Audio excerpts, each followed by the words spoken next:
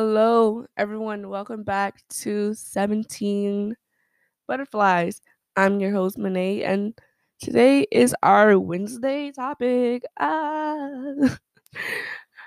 Today is not a daily motivation on your daily commute. It's something different, something that's not really on the same, how can I say this? Not on the same road. It's not on the same road. It's something a little bit different.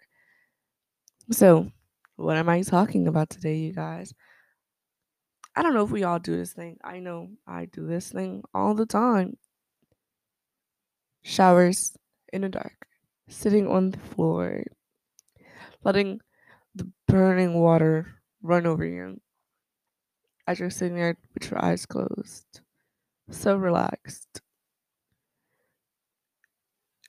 just bathing in the hot water. It's so hot, it's burning you, but it's fine. You need to feel the burn. You like the feel of the burning sensation on your skin. How the water slowly trickles over your face every so now and then. We like to take showers in the dark. And is that a bad thing? No. Is it a good thing? Yeah. Because when we take showers in the dark, we don't have to look at what we want to wash away. Wasn't that beautiful, you guys? Wasn't that absolutely beautiful? That is something from my book, 17 Years of Thoughts and Feelings. It's not the exact poem, but it's something like that. You guys should really go check it out in the book. It's on Amazon, Barnes and Nobles, anything you can really find it on. Just search up 17 Years of Thoughts and Feelings, Monet McCoy, or you can just search up Monet McCoy. That's Minae. And you guys are probably like, oh, look at her trying to promote her book. Yes, indeed. If I wasn't a bad bitch, I wouldn't be trying. But is it just me, or does everyone do that? Does everyone take showers in the dark? There's something that's just so relaxing about it. So relaxing. Like when I came to college, I was kind of bummed because I always took showers in the dark. Like if I was having a hard day, if I felt like time was just crunching me, like I was just getting like pounded on by the universe, I would go take my clothes off, turn the light off, turn on the shower. I would take a shower in the dark. And it was absolutely the most wonderful thing I ever did. It was so relaxing. I would think about how I wanted my life to be, how I wanted to feel. And you guys probably don't know this, but I'm a big manifestation person. Tea break, okay. I am always manifesting. I really think that everyone should manifest. Use the universe to your advantage. And don't think I'm like one of those hippie people, because honestly, you guys, I'm not hippie about it, but like, you can't tell me manifestation isn't a thing. We're manifesting all the time. All the time, we're manifesting. If you never manifest, then that's probably what you need in your life, because you can get whatever you want from the universe through manifestation. You ever hear those one, like, relaxing things, and they'll be like, I am safe, I am calm. That's manifestation, you guys. You probably didn't think that. And this podcast has taken a weird turn, but most of you guys are probably like, what is manifestation? Manifestation is just when you profess to the universe that you want something. And the universe is going to give it to you. Probably not at that moment, but it's going to come.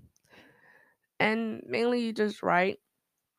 So, say for instance, if my manifestation was to have fitness, so I'm on a fitness route. So, I would manifest I love the way my body is right now. It's so amazing.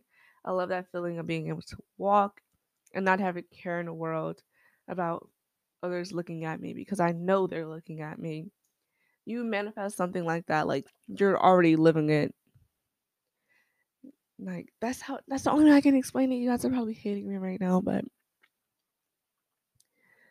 it's literally just you professing that you have something now, even though you really don't, but like you believe that you have it right now. And you write it, you visualize it. No, I said that word so wrong. You visualize it, and then you just go ahead and let it go. Because, it's down. The universe is going to handle it. Like, you don't need to stress about it anymore. And there's different techniques that you can do when it comes to manifestation. There's multiple things you can do. Everyone probably knows this by now. There's the 369 method. There's the 55 times 5. There's a lot of different things you can do. And there's a lot of different ways you can manifest. Every now and then I script, but a lot of times my manifestations are more visualizing because it's easier for me to visualize where I want to be rather than write it down sometimes. Like I just get a better sense of visualizing things. I'm a visual person, even though I do like to write, but manifestation is something I feel that everyone should lean towards. And, if you don't want to be kumbayaing in your apartment and your roommates pass you and be like, oh my gosh, what is going on over there? What are you doing? Then you can just script it, just journal whatever you're saying. And then that's how you manifest. And I totally took a turn from taking showers in the dark. But most of the times I would manifest while I took showers in the dark. So I guess that's related. And that is going to be the end of today's podcast. I hope you guys enjoyed this podcast. And don't forget to go check out the book, 17 Years of Thoughts and Feelings. You can easily find it by just searching up Monet McCoy on Google or searching up the book title. I know you guys made it safe to your destination, and I know you guys had a great day today, and that is such a wonderful thing when one can have a great day. I will see you guys in the next podcast, and don't forget all the socials are at Monet McCoy.